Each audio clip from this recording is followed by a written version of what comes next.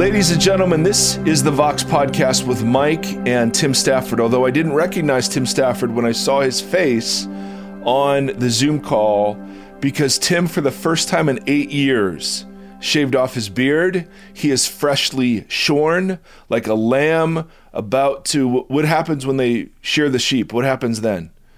I'm pretty sure they get slaughtered. Okay, like a lamb before the slaughter. Tim, tell us about your face.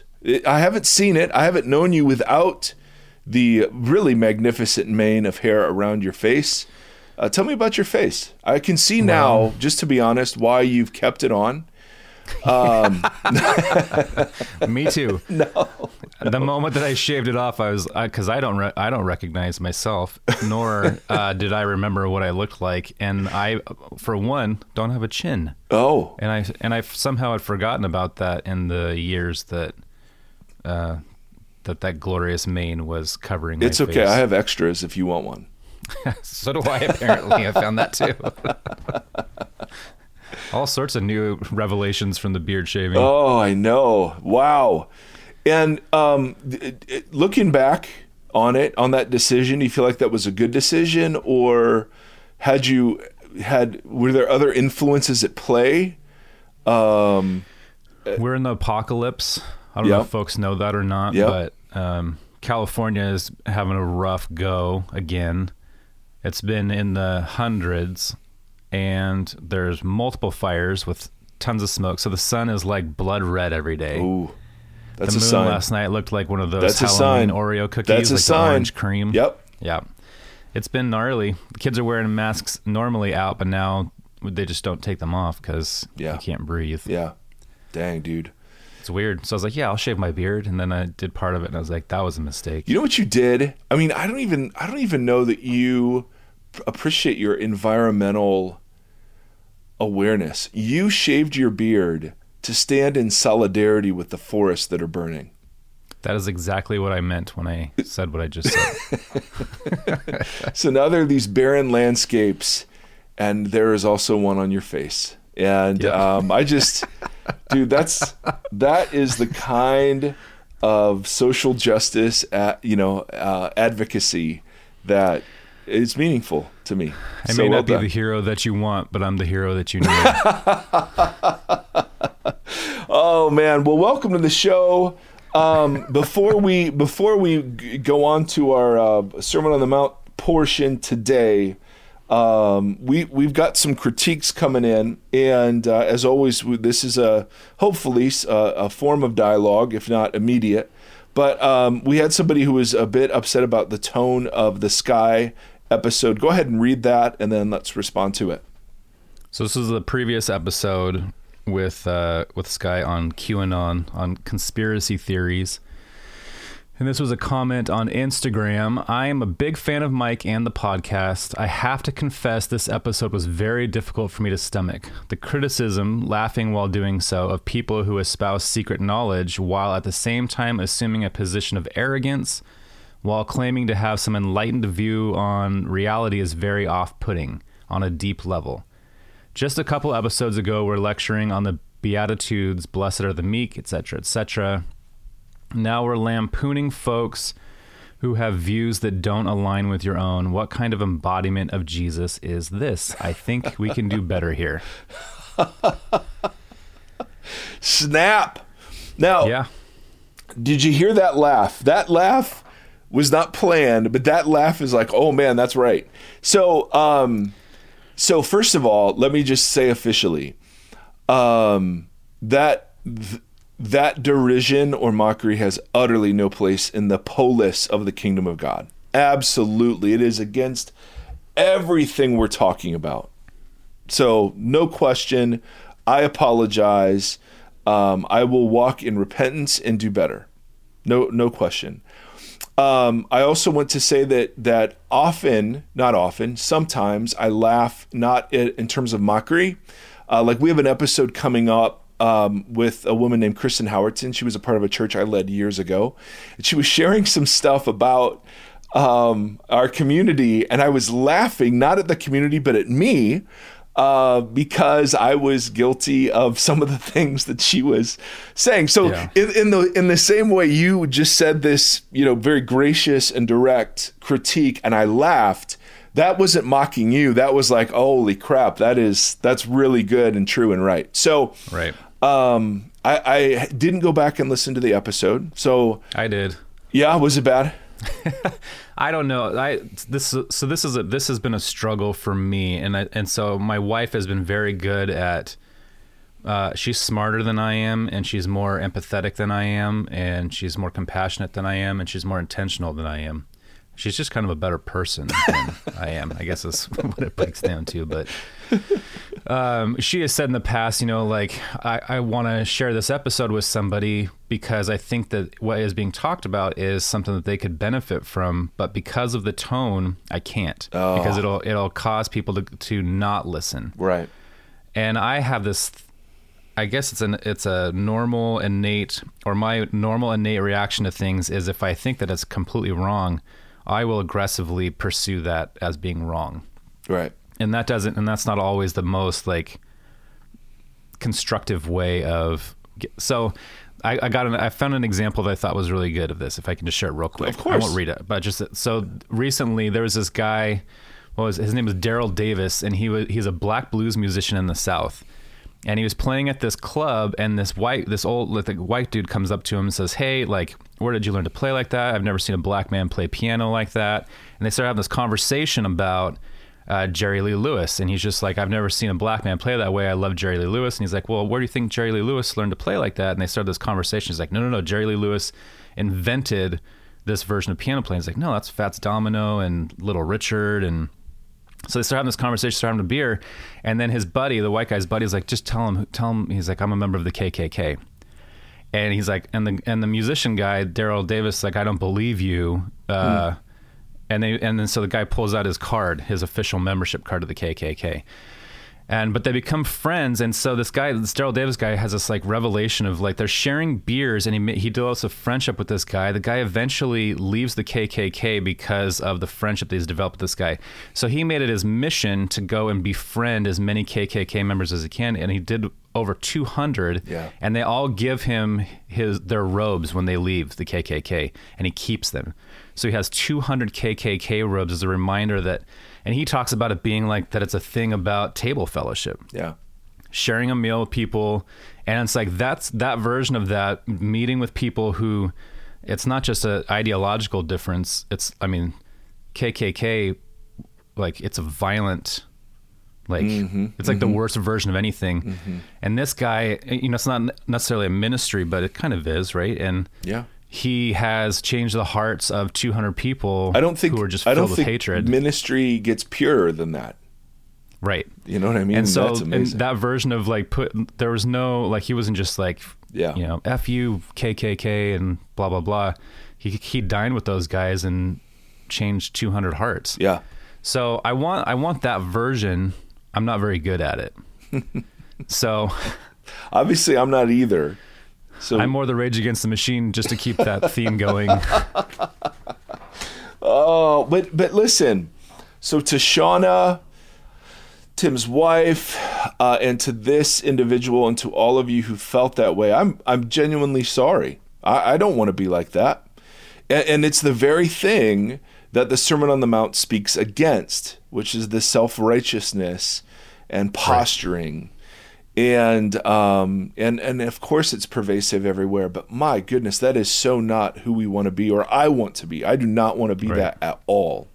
So thank you for the correction. I receive that, and particularly if it comes from, if Shauna validates it, it's okay, well, that's just not acceptable, because the goal of Vox has always been to be a place where people from all kinds of backgrounds, feel welcome and at home. No one wants an echo chamber. Right. We're not looking to build an army of like-minded people that we just talked to. Right. and then there are times where I feel pretty strongly that something's wrong. Yes. And we should be able to critique it, but we should be able to critique it in a way that doesn't add offense. Yes. And so that's really That's the tricky good. part. That's really good. So thank you. Thank you for trusting us with that. And thank you for, I don't know, just having guts to do it, put your name on it, and let us receive it. I mean, that's a big deal. Yeah. And it could not introduce any more powerfully the topic that Jesus is on today. And oh, have I failed this one, my friends. All right, so we're going to have a reading. We're going to read Matthew 5, and then we'll be right back.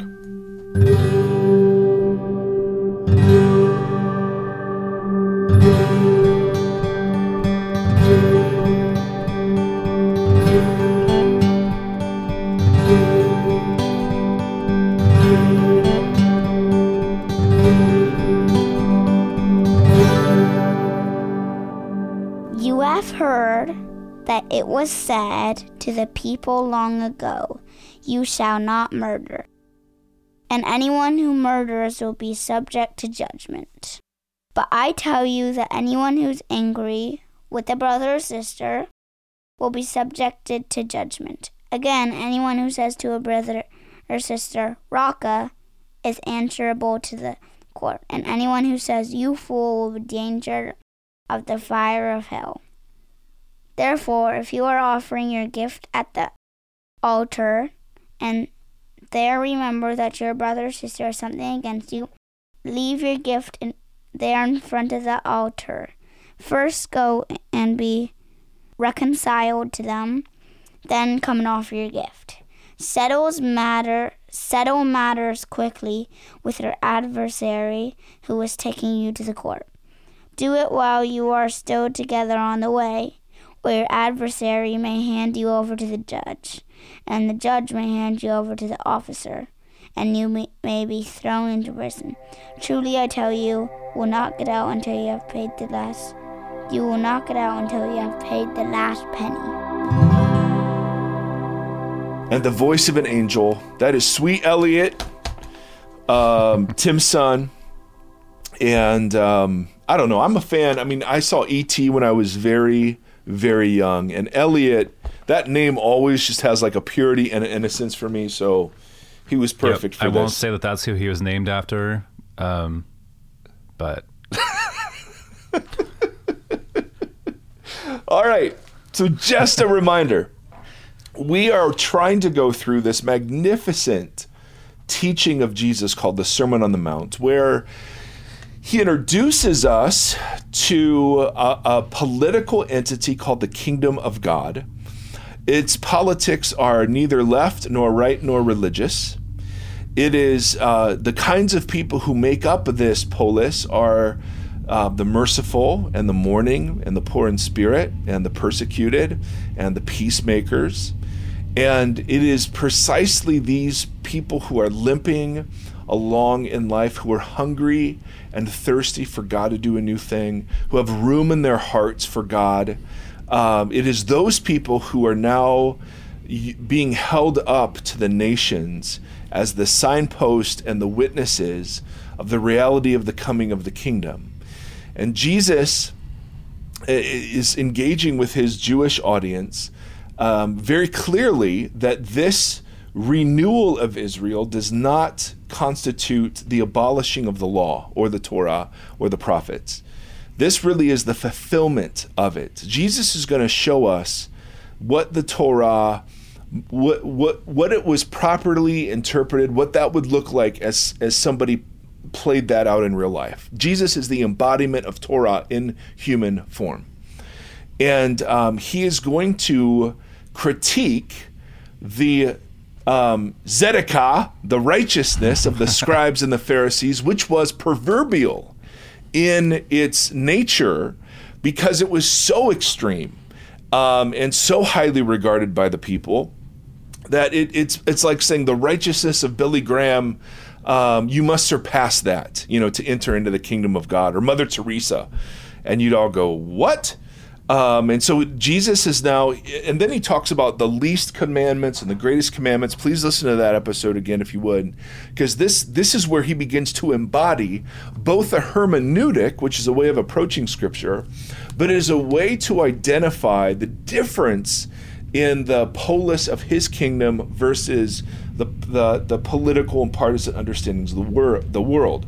He's going to give us 6 examples in Matthew 5 of where he contrasts a light commandment with a heavy commandment, and 6 examples of, and in doing this, he's showing us what it means to fulfill or deepen the law and to interpret it properly, and he then begins to indirectly create and form a people built around, these aren't laws, these are illustrations, built around the kind of rightness that Jesus himself is embodying. Right? I hope, Tim, does that all sound like review? Yes. So here, light and heavy, tzedakah. Yes. Big words. Blessed are the meek. That's it. Those are our show notes right there. Palestinian. Yes, our Palestinian friend. So when Jesus says, you've heard that it was said to the people long ago, but I tell you, all right, that phrasing is it's recorded later in the Talmud, excuse me, of a way of introducing interpretive stances. So you have heard that this verse was taught this way. I'm going to tell you my interpretation of it. All right? So what Jesus is not saying when he says this, and this is where the but there, when he says, you've heard it said, but I tell you, the but makes it sound like you've heard it said part was false, and now I'm going to correct it. Right. That would go against Jesus's words about abolishing Torah. He's not doing that. He's deepening it. He's fulfilling it. He's illustrating the greater righteousness of his movement. So really the better translation of the word but is the word and. You've heard that it was said long ago, I tell you.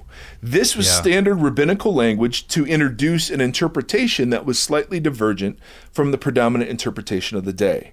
Right? So he's not contradicting Torah at all. Now there's one place where he contradicts an interpretation of Torah, absolutely. But what Jesus is doing is revealing the heart of Torah from the very beginning. And the heart of Torah, as evidenced in Jeremiah later in the Torah or in the prophets, was the idea that you would have a new heart. That the covenant, this new covenant that God would make would be a covenant of the heart. And so Jesus now is saying, listen, you take the command, you shall not murder, which is the heaviest of commands, right? And anyone who murders will be subject to judgment. Take that heavy command, and Jesus aligns it with the lighter command of Leviticus. I tell you that anyone who is angry with his brother or sister will be subject to judgment. All right, so the first thing he does is he introduces this rabbinical formula that says, you've heard it said, I tell you, and he takes a heavy commandment and equates it to a light commandment, right? The heavy commandment is one of the 10 commandments, you shall not murder, and the light commandment comes from Leviticus 19, which says, do not hate a fellow Israelite in your heart.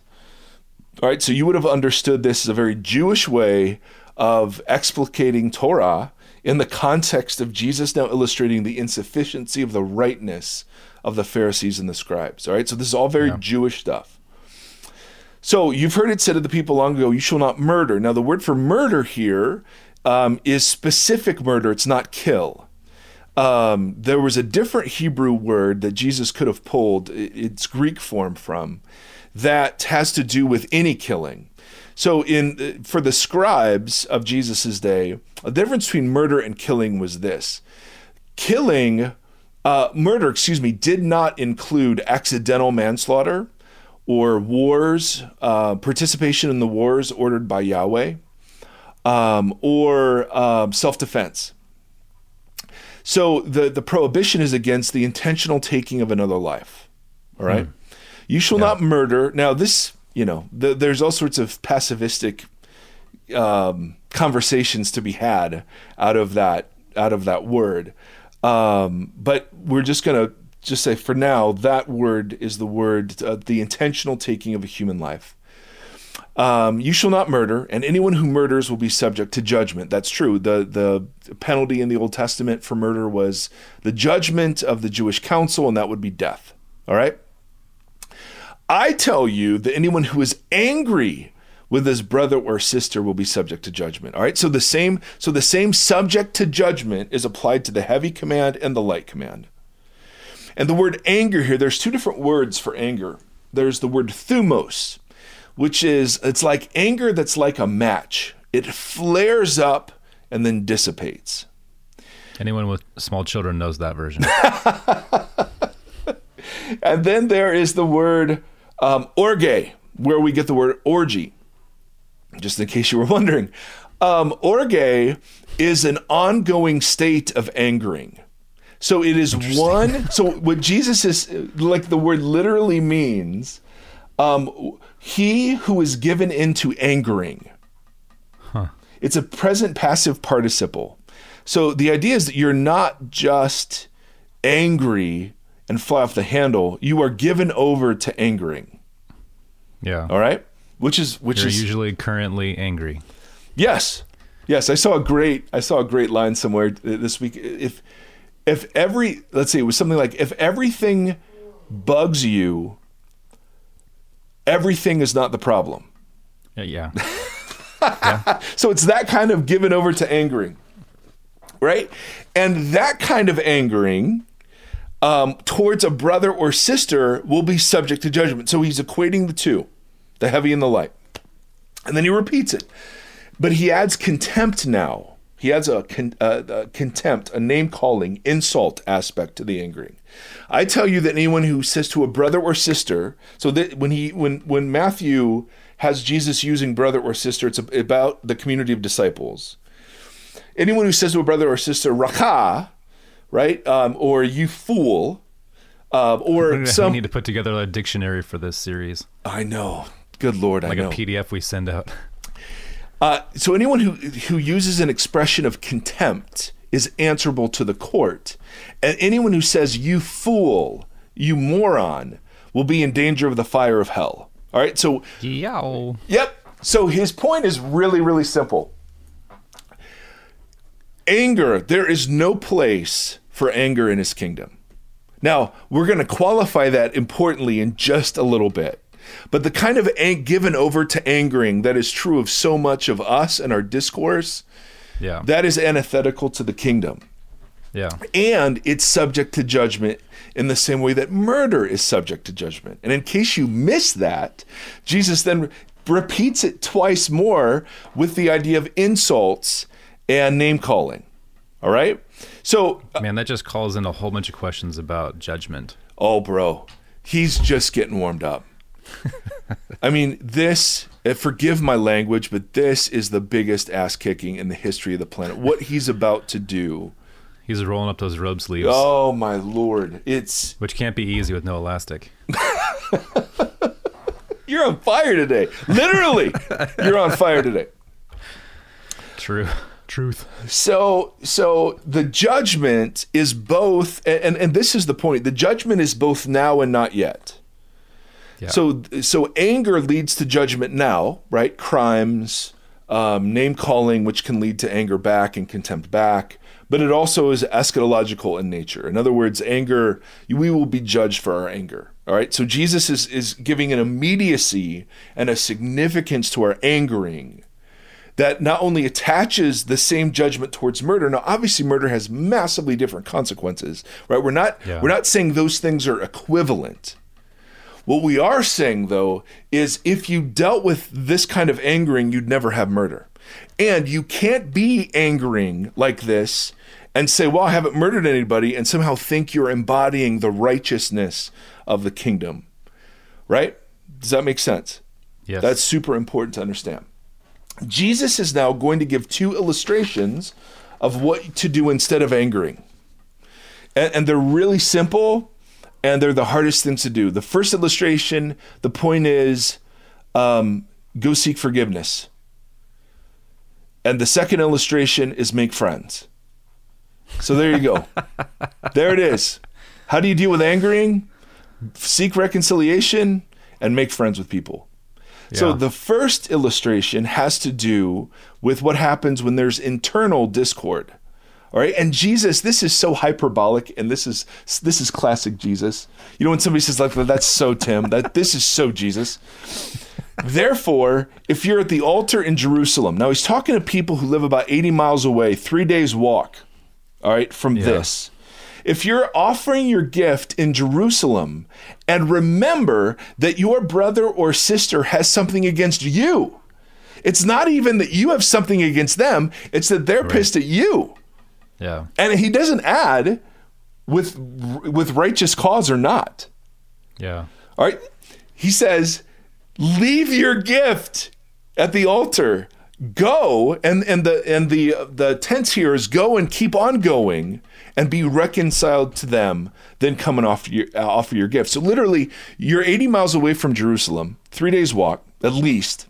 And again, the 80 miles is an estimate. So you're literally, you've walked to Jerusalem, you've spent money to buy the sacrifice, the priest is about ready to slaughter it, and you say, hold up, somebody is mad at me, 6 days. and I'll be back in 6 days. Now, Jesus, I mean, you as part of his crowd, you would have understood what Jesus is doing here is using hyperbole, or as I like to call it, hyperbole, which is the correct, as an English teacher, you're familiar with these things. Yeah, it sounds like the Super Bowl if it was in Ohio. Dude, Beardless Tim is going insane.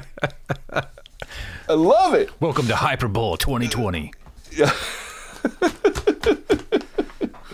And so, I mean, what Jesus is saying is anger is such, if anger gets into the community, it is a cancer that will destroy it. Yeah.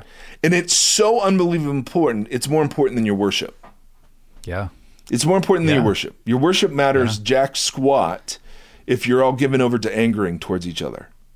Yeah. Oh, man. And I used to really take this seriously in the sense of, if my wife and I were arguing, I told way back in the day, I told our earliest college group, if I'm ever late, it's because my wife and I are arguing and I'm not coming there to teach until it's done. Right. You know what I mean? Like, I don't do that now, unfortunately, but, there was something so powerful about, wow, that's the greater worship. Yeah. And then Jesus uses an example of an adversary, someone from outside of the community who's suing you. And then he says, settle matters quickly with your adversary who is taking you to court. Do it while you're still together on the way, or your adversary may hand you over to the judge, and the judge may hand you over to the officer, and you will be thrown into prison, and you will not get out until you've paid the last penny. Now, settle matters quickly with your adversary. That phrase have a disposition of friendliness towards your adversary. Now, and notice it plays back on this theme of judgment.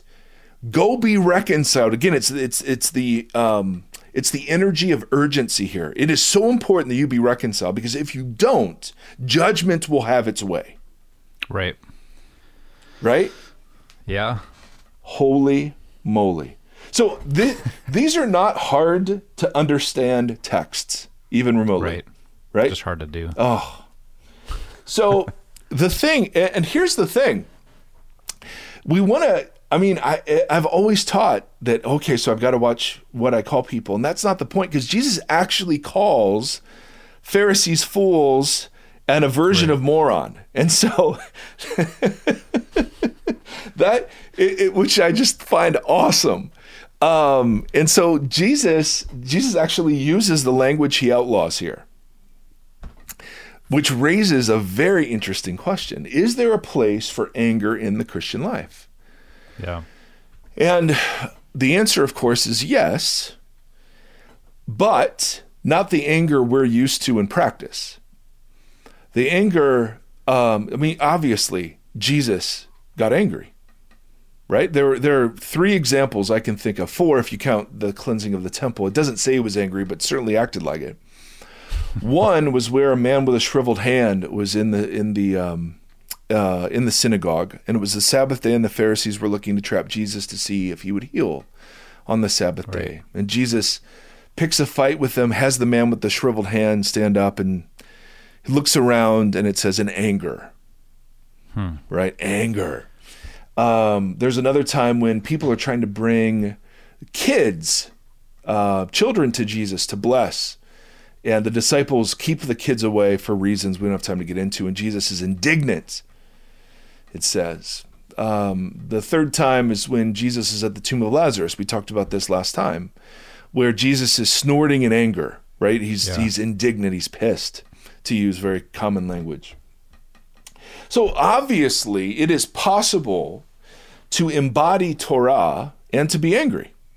Yeah. And even Paul quotes from, I think it's Proverbs, "In your anger, do not sin." Yeah. So is there a place for anger in the Christian life? Well, obviously, it's an emotion that we share with God and we share with Jesus. And so I think the answer has to be yes. And you see Jesus being angry. The issue, however, is that there is such a thing as righteous anger, but none of us know exactly what that's like. Because for us, all of our anger is righteous. Right? There's never been one time I've flown off the handle and didn't feel I was in the right. Now, I may regret that down the road, but in the moment, as I'm given over to angering, right, in that moment, I'm absolutely convinced I'm right. And so the tests I've learned to use about anger, where I look at what did Jesus get mad at and what did Jesus do with his anger? And what Jesus got mad at was religious hypocrisy. Jesus got mad at those that would try to silence the disenfranchised from coming towards him, for those that would put up religious roadblocks to the Gentiles in the temple. Like, Jesus was angry towards the religious establishment more than anything else, right? The woes that he gives the scribes and the Pharisees. Yeah. So is my anger is my anger directed at the stuff that Jesus was mad at, is the first question? Or is my anger about, I have to wait too long in this fast food line, or this person cut me off in traffic, or, somebody said something dumb on the internet? And then the bigger question is, what did Jesus do with his anger?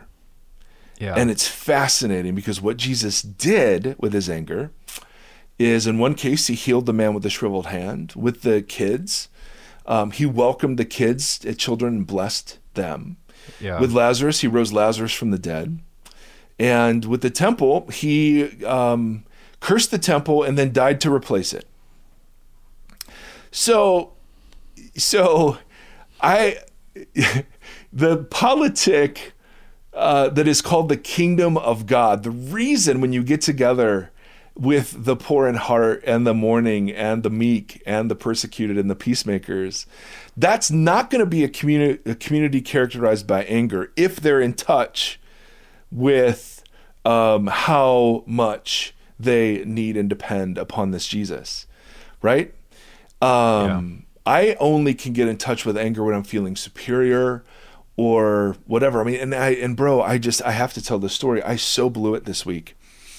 And maybe this has to go with what the person that was critiquing us was bringing up, because the episode on the QAnon had just come out, and I had done a bunch of research on that. I just didn't know much about it. A bunch of research on it. I'm seeing it all over from dear friends. And we have someone close to us who watches Seth, and they were kind of reporting in about Seth's day, and they said he hadn't been wearing a mask. And we were like, oh, well, we'd like you to do that. And why don't you wear masks? And this person said, well, because science. And then proceeded to kind of launch into this anti-mask. Fauci is a fraud. The CDC is pulling one over on us. Deep state stuff that we just critiqued. Yeah. And I got so angry. And in my anger, I was unkind. I mocked. I laughed. How could you be this, dumb? I mean, it was horrific. Horrific. And so I'm sitting there And, within 10 minutes, Jesus, he just has this great line with me. Now, it's me projecting this onto Jesus because I'm sure Jesus says it or whatever. But what I hear in my head is, really?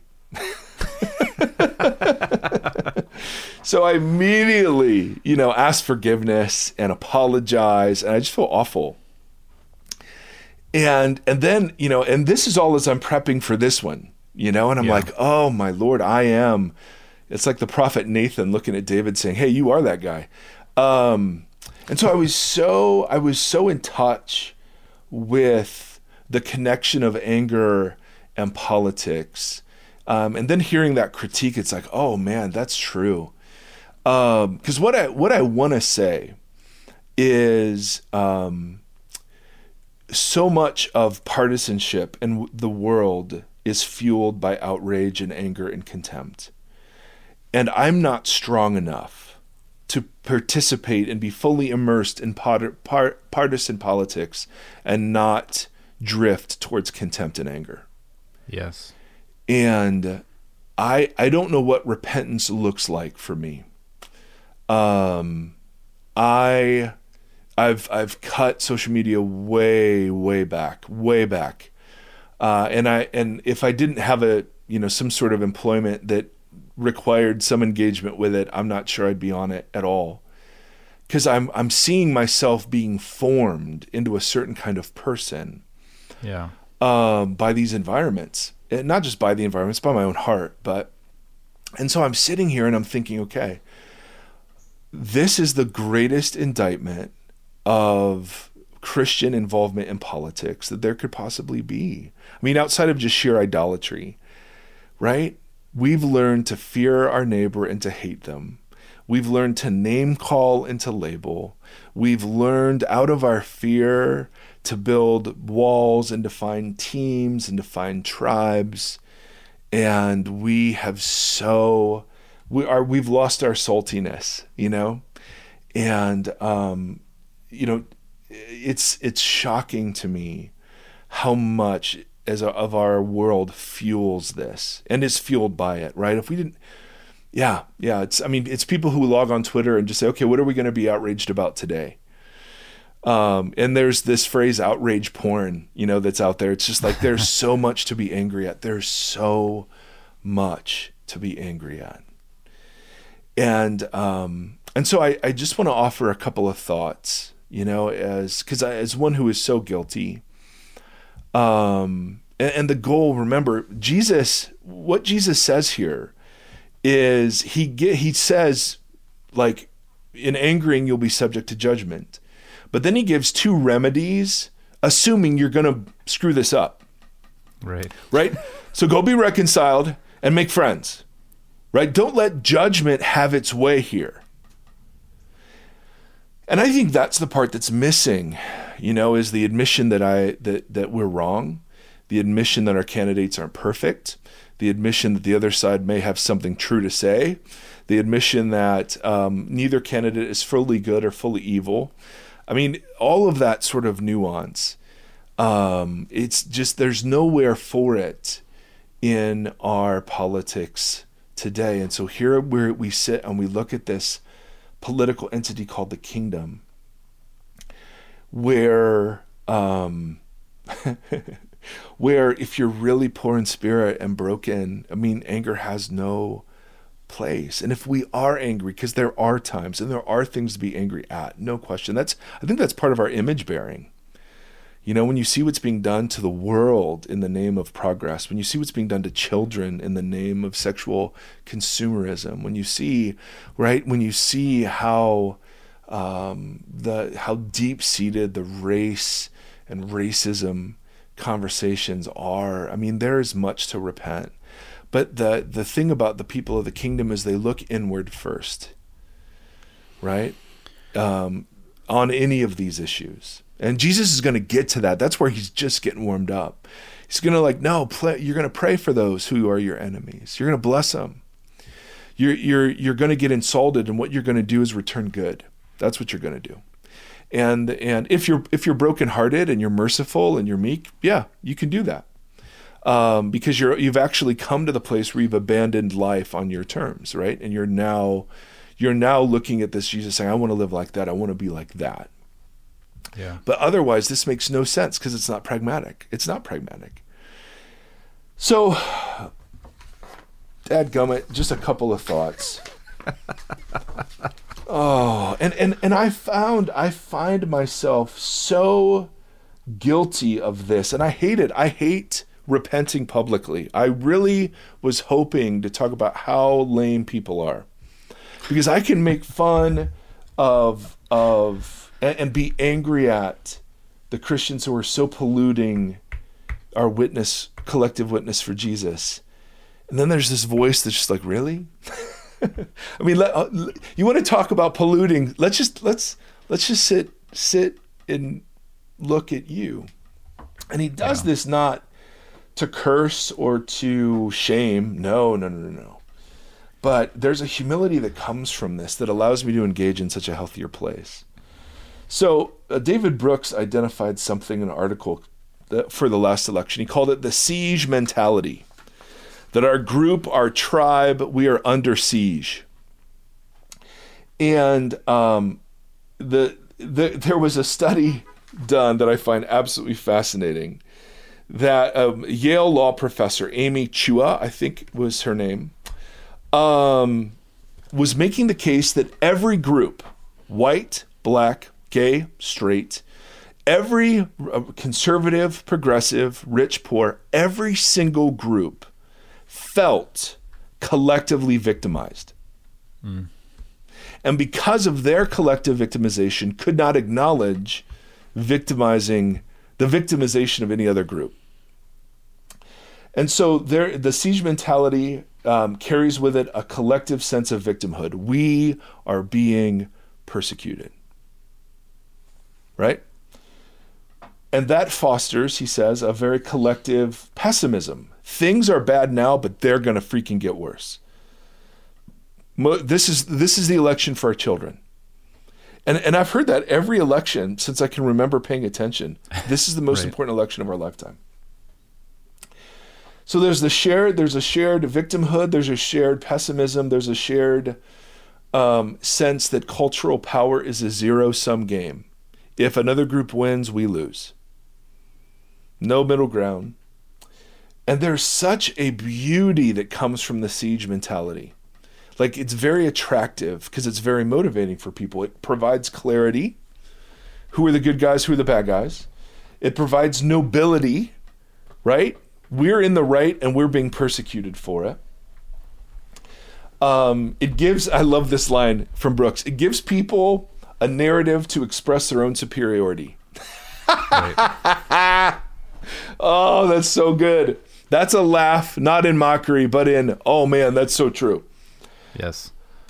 And I because I was a coach, because I played sports and love sports, the siege mentality is the best way to motivate teams.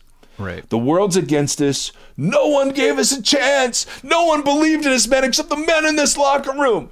Right? That's the siege mentality. And it's great. Yeah. And it works. And it raises money. And it is so self-destructive and antithetical to the kingdom. So it's like we have to war against that. So collective victimhood, we are persecuted. Well, maybe some of us are. I mean, followers of Jesus in other parts of the world genuinely are persecuted. Whether or not we can gather in church because of a pandemic, I don't think qualifies, but some people think that. Yeah. But what we have to fight against is the idea that somehow everyone else is out to get us. You cannot love and serve your neighbor while distrusting, fearing, and labeling them. Right. You just cannot. And so I don't know. I'm rambling. I'm off my notes. There was a study done where they studied if catharsis, if letting your anger out, actually helped. Right. And the universal conclusion was decades of experimental research have found exactly the opposite. When people vent their feelings aggressively, they often feel worse and make themselves angrier. That's tough, because you also do read how much harboring and holding Yes. just physically destroys you and mentally destroys you. Like, so are those the only two options for people of the kingdom? right. Yeah, the research found catharsis was a total flop in terms of making people feel better. Anger feeds anger. Thumos becomes orge. Right. So I don't know, man. Maybe it's just best to kind of let ourselves all be indicted. No, for sure. I think that's absolutely a huge piece of it. And just say, if the kingdom of God fought against the anger in our own hearts and the contempt in our own hearts, I don't know. It seems like a lot would follow from that. That's good. Yeah, I think so. I mean, obviously, right? This is not the only time that is referenced by Jesus, of just like, check here first before you go check there, right? That's a common theme with him. But this is all very, very convicting for me. Obviously, I've been talking about how angry I am for the last like 5 or 6 episodes. That doesn't even count how angry I was prior to that. I just didn't talk about it. It's difficult because I see those things that Jesus was rebuking, and I see that stuff in modern day, and it's hard to, I see the tribalism. I see how the anger forces us into, like we said earlier, echo chambers, or just a bunch of like-minded people on one side of a fence and a bunch of like-minded people on the other side of the fence yelling at each other, and nothing coming from that except for a bigger fence or something, to pursue that analogy. And I think of this guy with the KKK and how little anger was involved in his pursuit of all these men. And I think about MLK and him going and marching over the bridge because he knew that showing people solidarity in a nonviolent way, and it worked, and it changed the course of the conversation about race and civil rights, and brought a bunch of white pastors into the conversation who had previously been opposed to desegregating. Like, I see it. I see these peaceful versions of all this stuff that are effective and drive out anger and stuff. It's just very difficult because I feel very angry. And I want to say that's not entirely bad. I think the thirst for justice is true and good. Right. I think we should feel angry at a lot. And I mean, there were times when, Paul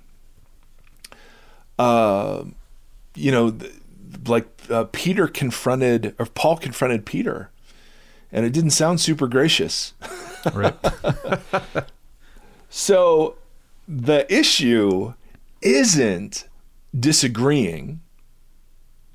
Right? We're going to, and we have to. The church has to serve a prophetic function in itself. There have to be people who speak up and rebuke. Right? And the Bible makes all sorts of provisions for this. When you correct another, take the log out of your own eye first. Yeah. Or Paul even says in Galatians, do so gently, lest you might fall under the same temptation, right? It assumes, the whole thing assumes it's going to be messy and ugly. And that's why we're all in process. Yes. The issue isn't whether or not we disagree, but it's how we disagree. Yeah. Can I disagree with my tribe in a way that doesn't demonize them? Can I disagree with my tribe in a way that doesn't cause me to mock them, or to stop praying for them, or to stop seeking God's blessing for them? That's the point. That's the goal. The goal is not to just sit and be passive and let anger consume you. The goal is, yes, be angry, but let that anger lead to redemption and blessing and healing and mercy, and to conduct ourselves, because there is so much that is wrong with me. And if it weren't for people who called me on stuff, man, I don't know where I'd be, right? Yeah. So that it can be done. It's just that we only know one way to do it, and that is the partisan way that conforms to the pattern of the world. And Jesus is saying, nope, you can actually be a person in my kingdom, have feelings of anger, and have that lead to something that isn't perpetually destructive. Well, the interesting thing is too, and we don't have to talk about this because it's a whole different can of worms, and we've already been going for a while. But this idea that he uses judgment on murder and anger, for example, and with the anger conversation and that judgment being there, there's a real-time reconciliation to judgment. Then, so it really it like opens up a whole can of worms on judgment. That's and right. That's really fascinating. Well, it feeds into what Jesus will say in chapter 7. With whatever measure you use to judge, it will be measured to you. Judgment always boomerangs, always. Yeah. And so we, and I mean, obviously, I am at the top of the list of people who need to work on this. But, and I never want to hide that. I never want to hide my own, imperfection or whatever, even if I could. But there's also a sense that I feel more energized to be engaged if I can do it in a way that doesn't demonize and express contempt. Now, so you go back to the angering I did, that needs to be repented of. So I do need to do work where I'm sitting and I'm reflecting and I'm praying and I'm working through that, for sure. Because what I want to say to people who believe some of these conspiracy theories is that I think they're falling prey to pretty big, egregious errors. Yeah. But it's like Shauna and our critiquer said earlier, when you do that in a way that props up self-righteousness and hypocrisy, you've lost any chance you can to be heard. And Jesus was a master at saying something in a way that you could not miss or dismiss so easily. Yeah. So I don't know. I mean, let's just let it sit here. It's so funny. I was super nervous about this one because I want it to be so good. It's so relevant. And I'm just kind of sitting here going, I don't know. I'm an ass and I need Jesus. And there's a lot that's good about me and I'm glad for that too. But like this one, these are transparency topics, like innately in the topic itself. And then from a conversational standpoint, it also has to be, I think it's better. This is a better suited conversation with us repenting than it is with us just telling people how not to be angry buttheads. You know what I mean? Angry buttheads. Yes. Yeah. So anyway, our friends, hey, there were a couple questions we were going to get to. We don't have time for. So we'll get to those. Maybe in another episode because they were really, really good and they were about conspiracy theories and one was kind of saying that I am too hard on Republicans and not hard enough on progressives and whatever, which is great. I love to talk about all that stuff. But I tell you, thank you and please receive my apology. I'll do better. I will. But I don't want to do better to please you. I want to do better because I want to be more like Jesus. And I want to be so mature that I'm able to engage in these really hard topics with grace and joy and kindness and still think people are wrong because they are. No, I mean, that was a throwaway comment, but you know what I'm saying. Anyway, Tim, last words. Nope. All right. So just imagine a world where the Jesus followers put aside anger, contempt, and the siege mentality and engage the world as people who believe the story has a good ending and that good ending has already come forward into the present in the form of Jesus of Nazareth. And we are privileged to begin to align ourselves with the kind of world where the injustice that we see isn't anymore, where the anger and the cancer and the ugly and all of that is taken care of. And so it would be amazing. That kind of community, I think the proper name for that is a church. That's a church that bears witness to the kingdom. So all right, here's one thing we can all do. Let's apologize more. Let's just start there. Let's stop. Let's be angry and we'll screw it up and let's just apologize more. We'll just say, yep, wrong, not fit for the kingdom. That's what we'll call Christian. Our anger isn't Christian. But the Christian part is, yeah, you're right. I'm sorry, I screwed up.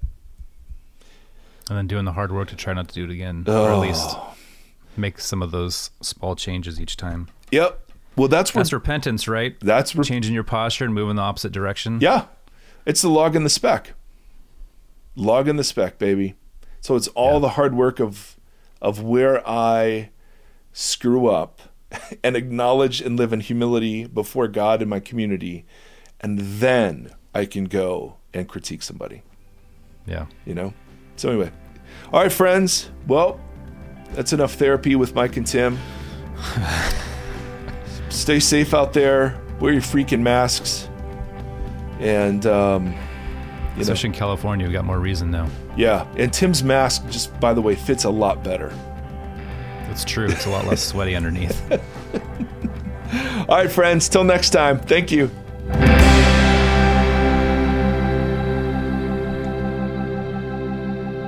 Thank you for listening to this conversation. The Vox Podcast is a 501c3 nonprofit organization that is supported by listeners like yourself. If you'd like to partner with us, you can do so at patreon.com/Vox Podcast. You can also engage with the hosts on social media at facebook.com/Vox Podcast, on Instagram at Vox Podcast, and on Twitter at Mike Erie. Thank you for walking this road with us.